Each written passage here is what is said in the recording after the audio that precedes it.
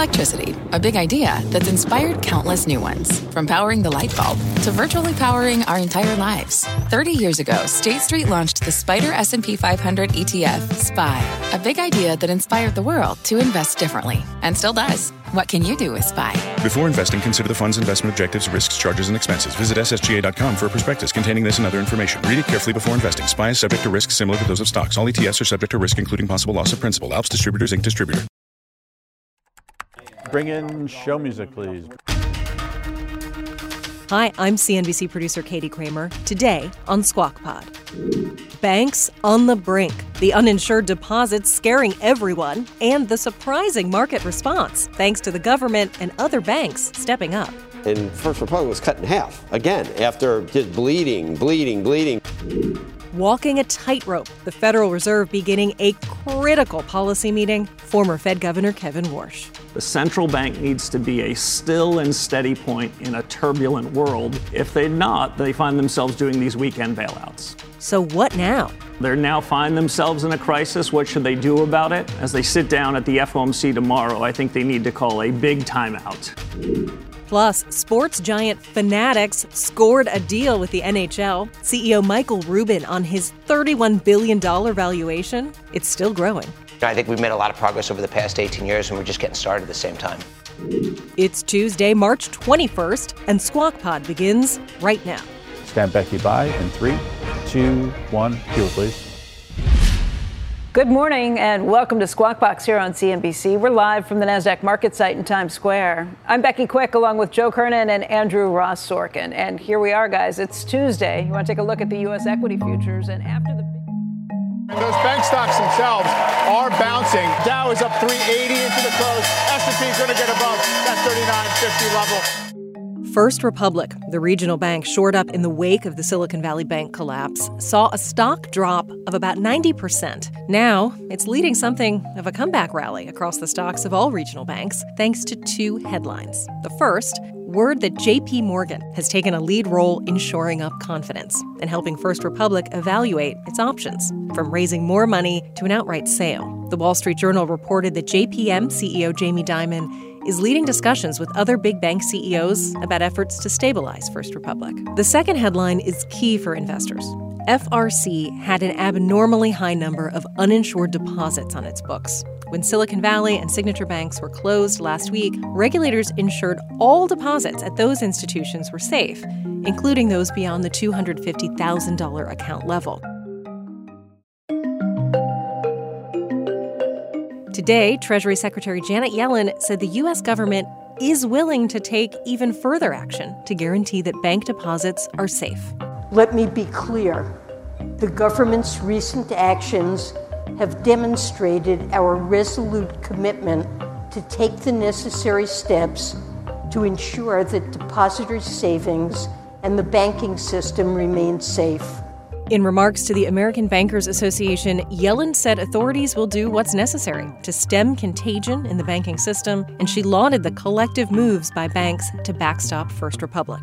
And as you know, 11 banks, including the very largest and some regional banks, announced $30 billion in deposits into First Republic Bank last week. This support represents a vote of confidence in our banking system. We should also mention that J.P. Morgan and Jamie Dimon in particular was the one responsible for bringing all of those deposits from all those other banks to First Republic Bank as part of a saving plan. A rescue plan. Question, of course, is whether J.P. Morgan actually would be allowed to take over First Republic if it even wanted to. Clearly, one of the things that the U.S. government's been unwilling to do so far is let some of the biggest banks get even bigger, but potentially maybe that's something that could be on the table. Joe? It's a big difference between depositing $30 billion and like actually buying something shore up with the $30 billion. Equity. Like, I could see, all right, I want to deposit some money with you. That's my and it's all FDIC insured money. And it's still my money. But that's all, and $30 billion, pretty good, a lot of money. But a $30 billion investment of some type, that's a totally different thing because then you're on the hook, right? You could definitely not have that money down the road. Did you guys think it was interesting, guys and gals, that the market was up 383 points and First Republic was cut in half again after just bleeding for the past 2 weeks? But all of the other regional banks were up. Right? Yeah, I mean, it really is like anybody who still has a lot of angst about the banking sector. They focused all their angst on that one particular name. But I think that's partially because there's so many uninsured deposits, and I hate to tell you, but just from the reporting that I was doing yesterday, because I think there is anxiety, and of course I don't want to cause more anxiety, but I think there's anxiety about a flight of deposits, not of course the new $30 billion of deposits, but I think there's a lot of customers, small businesses and others that have been asking a lot of questions about whether they should keep their uninsured deposits specifically at that bank, and I think that's what's led to some of this. By the way, when that $30 billion of deposits was moved there became a whole separate conversation. People were starting to call some of the banks that had moved their deposits there to say, well, is that my deposit? Is my deposit now moved to First Republic? How does that work? Right.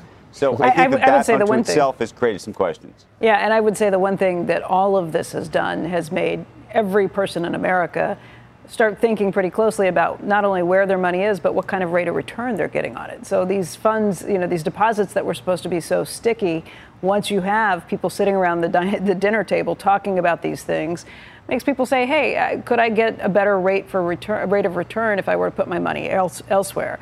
It's not a lot of families that have more than $250,000 Exactly. It's a high class product. But it's also businesses, small businesses that are looking at some of these things. There was $108 billion that was moved to money market funds in the last week, and that's the fifth highest week on record, going all the way back to 1982. That money wasn't coming from the stock market because the stocks ended mostly higher last week. That money was coming from small businesses that did have more than $250,000 at some of these places. It was deposits that were going there, and small businesses trying to make sure that they can still have payroll that's preserved in a money market, because of the last financial crisis back in 2008, the Fed actually did. That was, remember, the federal government stepped in when they broke the buck on the money markets. So people assume that is covered, even if deposits aren't. Bloomberg is reporting this morning that there is this movement afoot to try and figure out if they can insure all the deposits, that this is something Treasury is now looking at. But these are long conversations that are probably taking too long. In the meantime, that money is or has been moving out of it. My understanding is that, the movement of these deposits has slowed down significantly, but that's because so much of it already moved.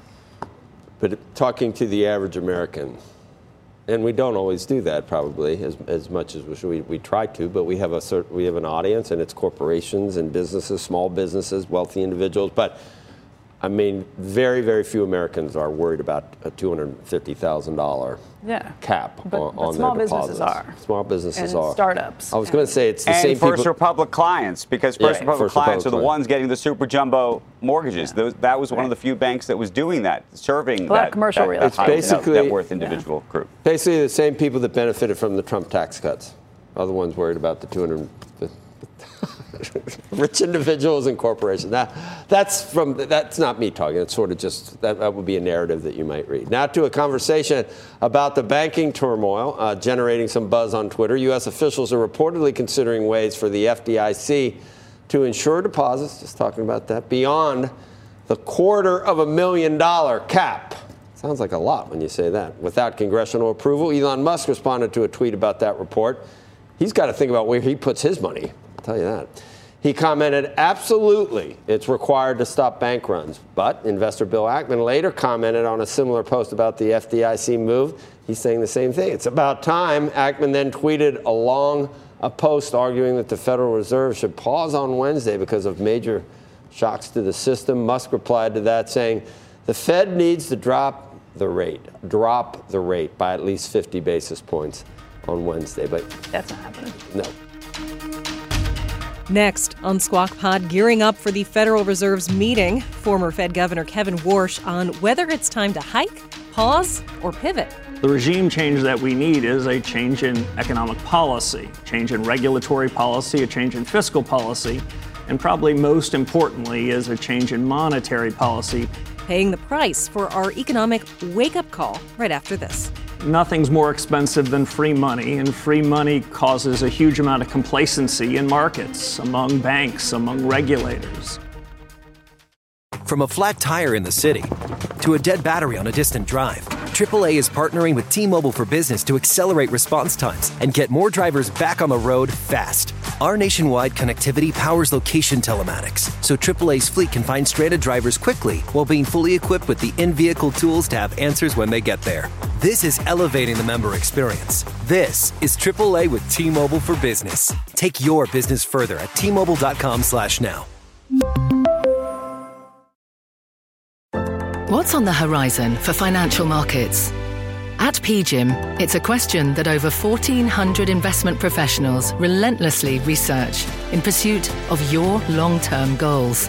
Specialized across asset classes, but united in collaboration, our teams provide global and local expertise. Our investments shape tomorrow, today. Pursue your tomorrow with PGIM, a leading global asset manager.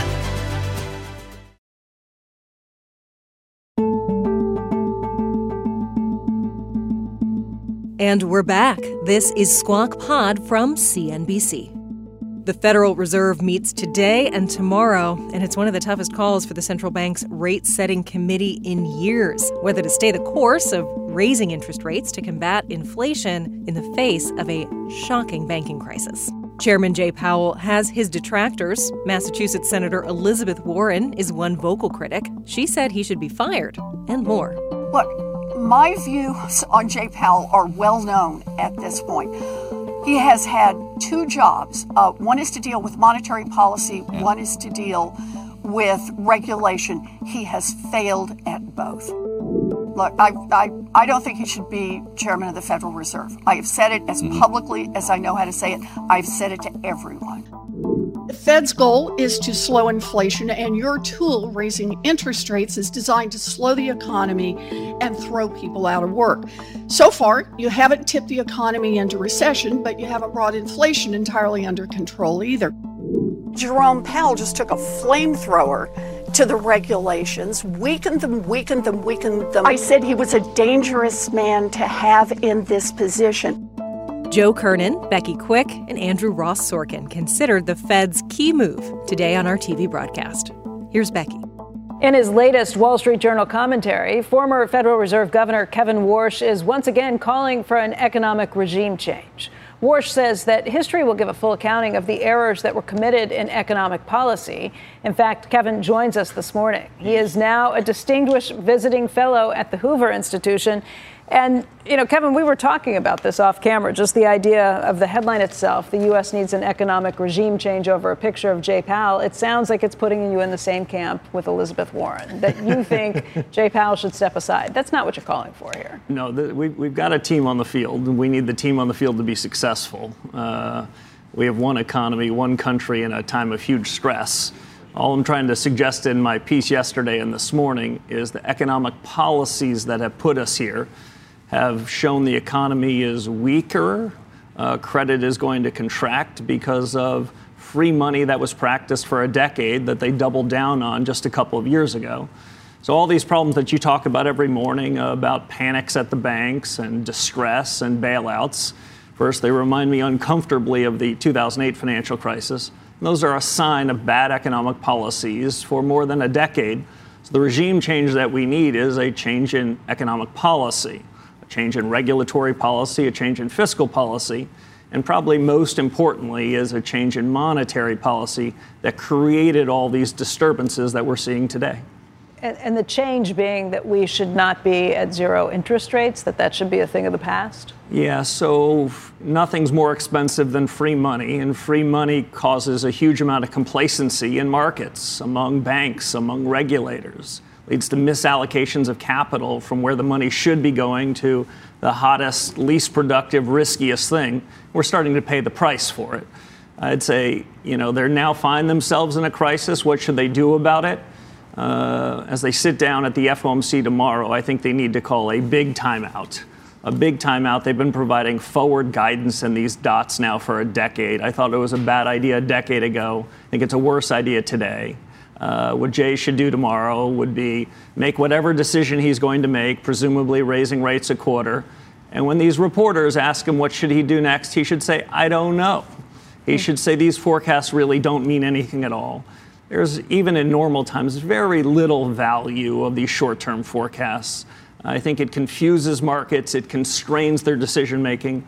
And when you really push and ask yourself, why did the Fed make such a big mistake, keeping interest rates at 0 through 2021 when the economy was booming? Why were they so slow to raise rates even a year ago? Their first move was a quarter basis point when inflation was 8% and the economy was strong. It was because they had tied their own hands through these dots and through talking too much. The central bank needs to be a still and steady point in a turbulent world. If they're not, they find themselves doing these weekend bailouts. Yeah, and Andrew's got a question, but just very quickly, that basically the idea that they are tying their own hands by doing this, they're not data dependent, which they say all the time they're data dependent, but they're less able to be data dependent when they have these points that are out there. I think that's right. They're constrained because none of us want to admit that we were wrong. So we say what's going to happen, markets price it, and when the facts change, we need to change. Instead, we think that somehow squanders our credibility. I think the other piece, though, that you bring up is they do keep talking about data dependence. I think there are only two problems with that, Becky: the data and the dependence. The problem with the data is the only place the economy was strong in the first couple of months of this year was in the government data. The economy was not strengthening according to everything I see and touch. The economy was continuing to weaken a bit week over week, month over month, but the government data said otherwise. So the Fed flip-flopped. They came into the year saying inflation's under control, the economy's weakening, and they got a couple of monthly prints from the Bureau of Labor Statistics, the Department of Commerce, and they said, oh no, the economy's strengthening, we'll have to do more. And it was in the Senate Banking Committee when Chairman Powell said, I might have to raise at 50 basis points at my next meeting. The economy's hotter, the terminal rate might well be 6%, that things broke. Stop listening to this government data. Stop relying on it and be steadier and call it the way you see it every 6 weeks when you meet. Andrew? Hey, Kevin, I'm trying to understand almost, we talked about economists. Maybe the Fed should be behavioral scientists.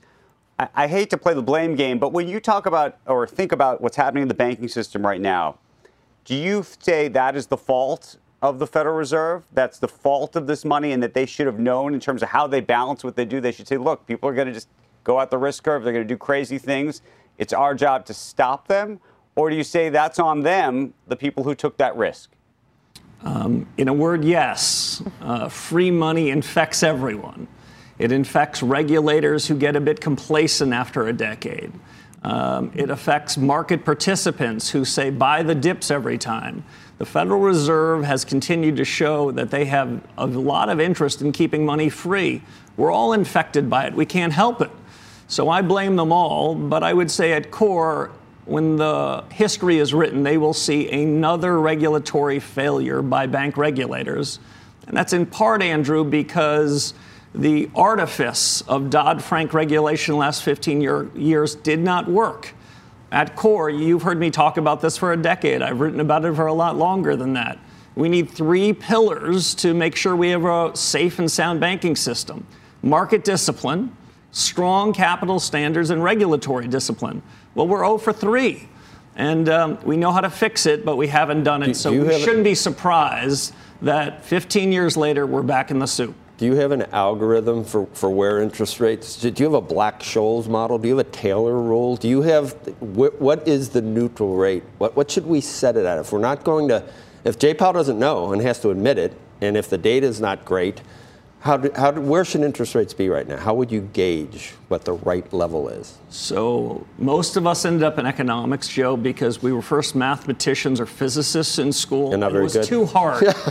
So we ended up in economics. We wish we knew always where the precise interest rates were, what the right rule was. We don't know. We aspire to know. The other thing that's true is this is a dynamic economy. The right interest rate in 2023 is different than the right interest rate would have been 5 or 10 years ago. The supply side of the economy changes. Global economy changes. So I think the best advice I can give is the advice that Paul Volcker gave me when I was 35 years old. And I showed up to see him. Senator Sarbanes sent me to see him. Chairman Volcker was going to tell Senator Sarbanes whether to vote yes or no on my confirmation as a governor at the Fed. And so I had a question just like yours for Chairman Volcker. I brought my autograph book. I was so excited. And I said to him, so how do we do this? And he said, Kevin, let me give you 2 bits of advice. The first is you have to get interest rates about right, but we never know what that means. So just kind of be in the zone. And by the way, 0 was never in the zone. And the second thing he said is more important than the first. When you do that, make sure you look like you know what you're doing. Fake it till you make it? Well, it means that there's some amount of confidence in the system, which is what we're seeing in banking right now. Show confidence. That doesn't mean say you know exactly where rates are going to be at the end of every year. You know where the economy is going to be. But preserve your optionality so you can make prudent decisions. You think they should? My own judgment is we need positive real interest rates and should have had them for a decade. Should Jay Powell have spoken out against some of the fiscal excesses of the last 2 years, or is it an independent body? And that Judy Shelton has, and you like her. I don't know if you agree with her on things, but she said that just to sit back, staying at 0 and enabling all of this was part and parcel to being like a partner with profligate fiscal spending. Well, the horse has left the barn on that one, too. The Fed encouraged fiscal expenditures repeatedly when asked in congressional hearings during not only the dark days of the crisis, but long after we had vaccines, during 2021 when the economy was strengthening. So it's rich to say now that they should say nothing when they were so aggressive in supporting it. But more important, Joe, we talk on this show a lot about interest rates. I write op-eds about interest rates. But let's not forget, quantitative easing is the buying of the treasuries that fund this fiscal expenditure. And so whether they like it or not, the line has been crossed between fiscal policy and monetary policy. And for one, I don't believe that we would have had this fiscal explosion under Democrats or Republicans if the Fed hadn't been financing it. Let me ask you, yesterday we had Scott Reckler here. He's the CEO of RXR Realty, and he was saying basically that we need help for commercial real estate, that they want time to extend loans that are going to be coming to maturity in the next 3 years, that there's not enough liquidity to do it. They need to extend all of those loans, and that unless there's help or pushing from the federal government, they're not going to be able to do it. And there are going to be big problems for commercial real estate, for apartments, for all kinds of other situations. After decades of free money, the day of reckoning is coming, as we're seeing with the financial meltdown across the board. There's $1.5 trillion of commercial real estate loans that are coming due in the next 3 years. And we lived through this in the early 1980s with the savings and loan crisis, right? And so if you create the time, the private sector can work it out. What would you say to him? I think I know the answer, but let me ask anyway. So that sounds awfully like the F word, which we used to hear in this business, forbearance. That's the F word I had in mind. Becky, I don't know where you think I was going.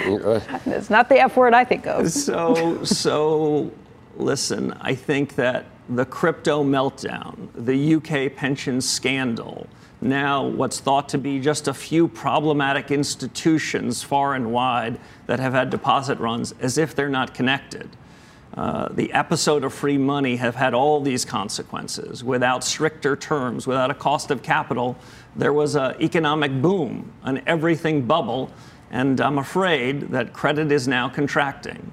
The economy is continuing to slow, and almost nothing we're talking about on bank balance sheets is evidence of a deteriorating economy. I'm afraid that's to come. So you're going to hear more and more pleas for help. But the private sector has plenty to negotiate between banks and real estate developers and others to sort of work through this. The best the Fed can do is not be in the extensive bailout business, but try to be a steady hand here. And I'm afraid they're going to be racing from weekend to weekend for quite a while. Does that mean they should not be raising rates this week? So I think they find themselves in a terrible position. Price stability says they should be raising rates, and financial stability says they should be cutting rates. Like Christine Lagarde, for whom I have a ton of respect, she tried to have it both ways in her last meeting. The Bank of England, when they had their crisis, tried to do both. But there's no separation principle between monetary policy, between price stability and financial stability. This isn't an a la carte menu. But on balance, I think Jay Powell has said he really wants to beat inflation. Price stability is essential. My guess is he raises 25 basis points. And my guess is he follows the recommendations that many of us have put forward. He gets out of the business of forecasting. If that's the big mistake he makes in this cycle, I'd be surprised. The big mistakes have already been made over the last several years. If they raise by 25 basis points in what you say is already an unstable financial situation, what does that mean for additional pain in the immediate future? So I think most of the pain is already finding its way into the system. I don't think 25 basis points is going to be the thing that cracks this thing. The harm is largely already done. And by the way, I've said this repeatedly. The Fed makes policy interest rates that we all focused on. The market sets almost every other rate behind the short-term rate. And the markets are saying yields will be cut dramatically. Rates will be cut dramatically by year end because I think they have figured out that the economy is weakening. Is there still a huge overhang of banks that have, they call it money good because it's 10, 15 years, we know it's going to be at par, but we know where it is right now. Is there a huge overhang there of people sort of, just not looking at the marks, at what's really happening? Because it's been 10 years of zero. Right. Doesn't everybody have this on their balance? So it pains me to agree with you, Joe, but I have to. So yes.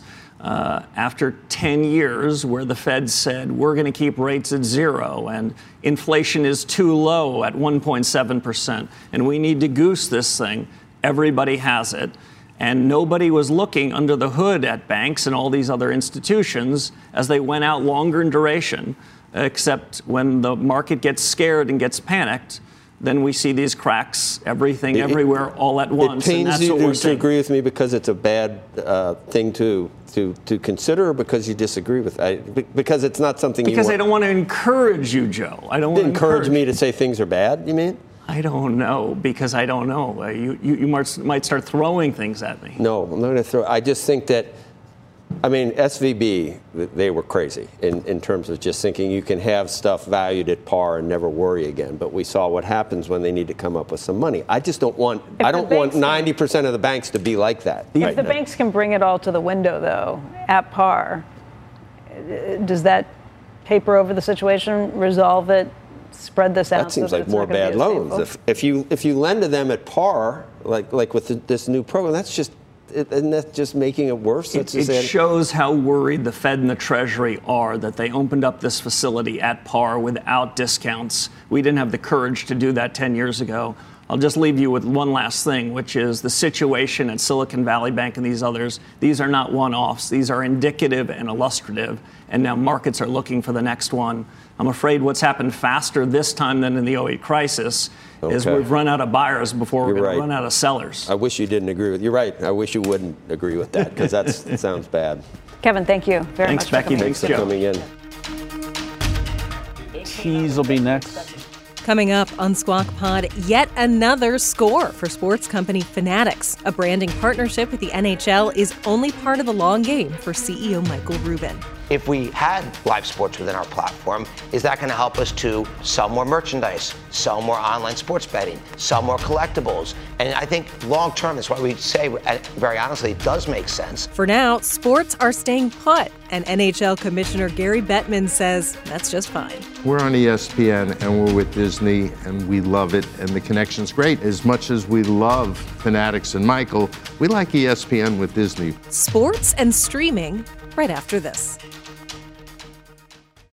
From pit lane to podium, the Las Vegas Grand Prix is providing fans a race day experience at the speed they deserve. With the help of T-Mobile for Business, our 5G advanced network solutions are powering race day operations with event-wide connectivity. From streamlined gate entry to an immersive app, giving fans blazing fast access to the sport they love. This is accelerating innovation. This is the Las Vegas Grand Prix with T-Mobile for Business. Take your business further at T-Mobile.com/now.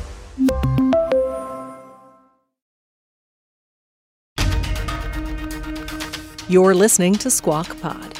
Stand by, Joe. His mic, cue. Good morning and welcome to Squawk Box here on CNBC live from the NASDAQ market site in Times Square. I'm Joe Kernan along with Becky Quick and Andrew Ross Sorkin. Sports company Fanatics scoring a new deal with the NHL. The merchandise giant will replace Adidas as the league's uniform and jersey outfitter. Here now with more on the deal and all things sports, Michael Rubin, CEO of Fanatics, Gary Bettman, our friend, commissioner of the National Hockey League.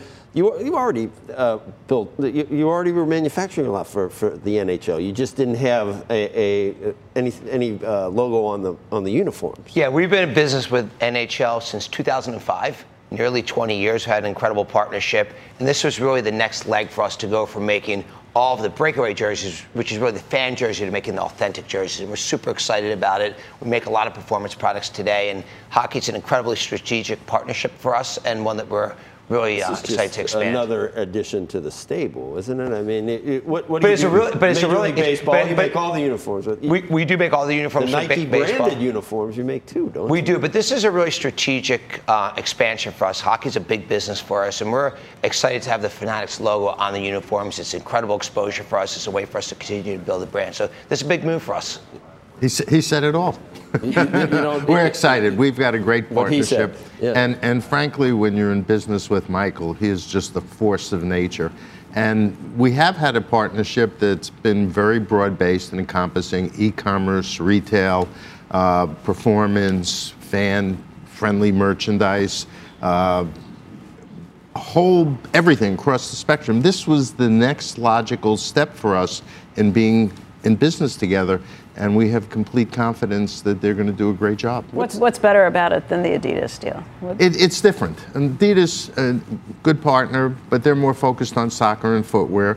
We're a little bit different, and Michael and Fanatics cover the broad spectrum of everything we're doing, and we've had together pretty dramatic double-digit growth over the last few years.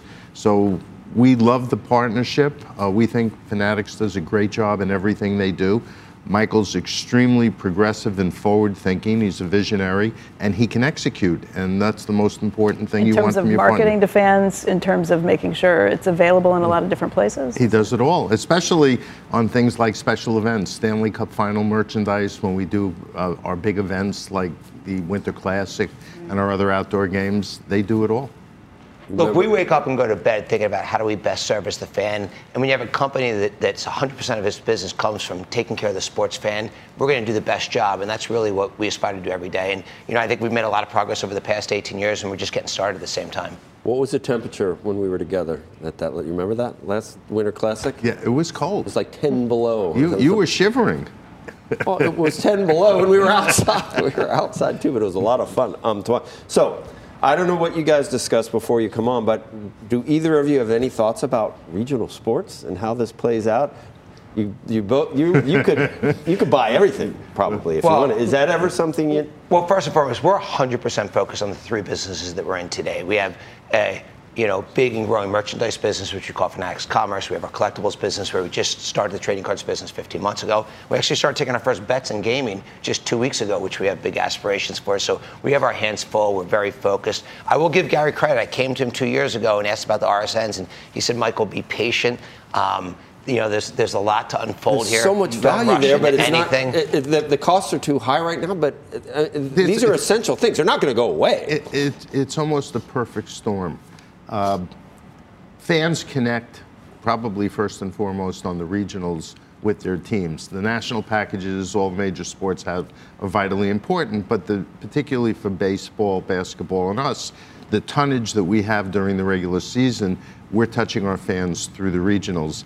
And there are a combination of factors, not the least of which is cord cutting and cord nevers, the evolution to streaming. I think that we're at a point in time where you're going to see the business continue to morph from linear to streaming digital. And over time, the water will find its normal level. Because what's interesting is with all the cord cutting and the cord nevers, our viewership on the regionals hasn't gone down. It's basically been flat. So the business model needs to adjust. And I'm sure Michael's sitting there watching, waiting for the right I'm looking at him point. knowing, and he's denying it, saying you love your three bit. You could get in. I want to ask you about Disney too, or ESPN. You think all the time, Michael. You're not awake that you're not thinking about. And you got a lot of money. Don't you have a lot of cash? That's accurate, and we do have a good balance sheet. We have more than $2 billion on our balance sheet today. But I'll tell you, look, here's the reality. we have such incredible growth in the three businesses we're in. We don't want to rush into anything else today. Does media make sense for us long term? It does. Does that mean that we should rush into something in the next couple of years? Probably not. There's so much unfolding, say, in live sports, watching the digital streamers and how that's going to unfold and how it's going to perform, watching how the regionals and really local sports really, changes. These are incredibly valuable rights. We think they make a lot of sense for us long term, but we don't want to rush into anything when we have so much to do. So Disney says they're going back to what they do best. Does that include ESPN in your view? Look, I don't want to speak on Disney's behalf. What I can tell you is. You've spoken to Iger about ESPN, yes? That was look. I have not spoken to Iger about ESPN. I've spoken to Iger several times, never about ESPN. Okay. What I will tell you is we are not focused on live sports today. I think it does, and look, I'm very transparent, as you guys know. I think it does fit long term. You're so skinny, I can see right through you. Yeah. That's how transparent you are. But I think one of the things I did wrong in my first company, GSI, that we sold to eBay, was I did too many things too quickly, and my execution wasn't good enough. And knowing that we have such a big opportunity in the three businesses that we're in, we want to do a great job. Do we look at everything? We looked at 500 companies last year. We bought 3. Will we continue to look at everything? Absolutely. Will we continue to evaluate media? For me, I kind of want to get some popcorn and get on the couch and just watch this unfold in media, and then we'll figure out what the right time is for us over time. So this is the slow version we're seeing of Michael Rubin. There's no slow version of Michael. But the fact is, he's in a place where he's touching sports fans in lots of different ways. Having said that, we're on ESPN and we're with Disney and we love it, and the connection's great because if you think about last week, we did an animated game in real time with Big City Green on the Disney Channel and Disney Plus. And so from our standpoint, as much as we love Fanatics and Michael, we like ESPN with Disney. We think it works really well. And sports rights values only going up from here? Thank goodness, yes. Yeah.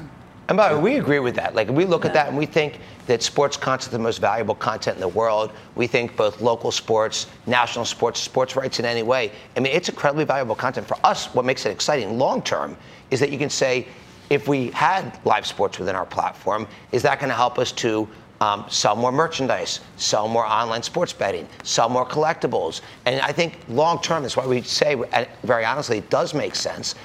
Having an ecosystem where you can give the digital sports fan anything they want in one place, we love that idea, but we don't want to rush into anything. Your decision to get out of some of the teams you own proves that you are business first, fan secondarily. You're only going to do what makes sense. From a business perspective. Look, Fanatics is such an incredible opportunity. I've got the greatest, job in the world. I wake up and go to bed excited. No, I have the greatest job. Together we have the greatest jobs in the world. So we just got so much to do. I didn't want anything to get in the way of Fanatics' success, and team ownership was in the way of it because it just made it too complicated. Very good. Thank you, Michael Rubin. Thanks. And that's Squawk Pod for today. Thanks for listening. Squawk Box is hosted by Joe Kernan, Becky Quick, and Andrew Ross Sorkin. Tune in weekday mornings on CNBC at 6 Eastern and follow Squawk Pod wherever you get your podcasts. So if you've gone this far and you're still here, would you do something for me? Apple Podcast listeners, please go right to your app and hit tap to rate Squawk Pod. Click right on those stars, even 5 of them. You can do it.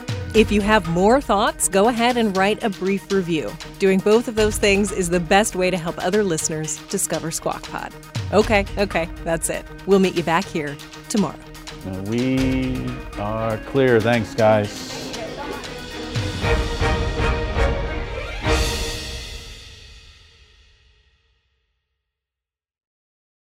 You can start your day off right when you find a professional on Angie to get your plumbing right first.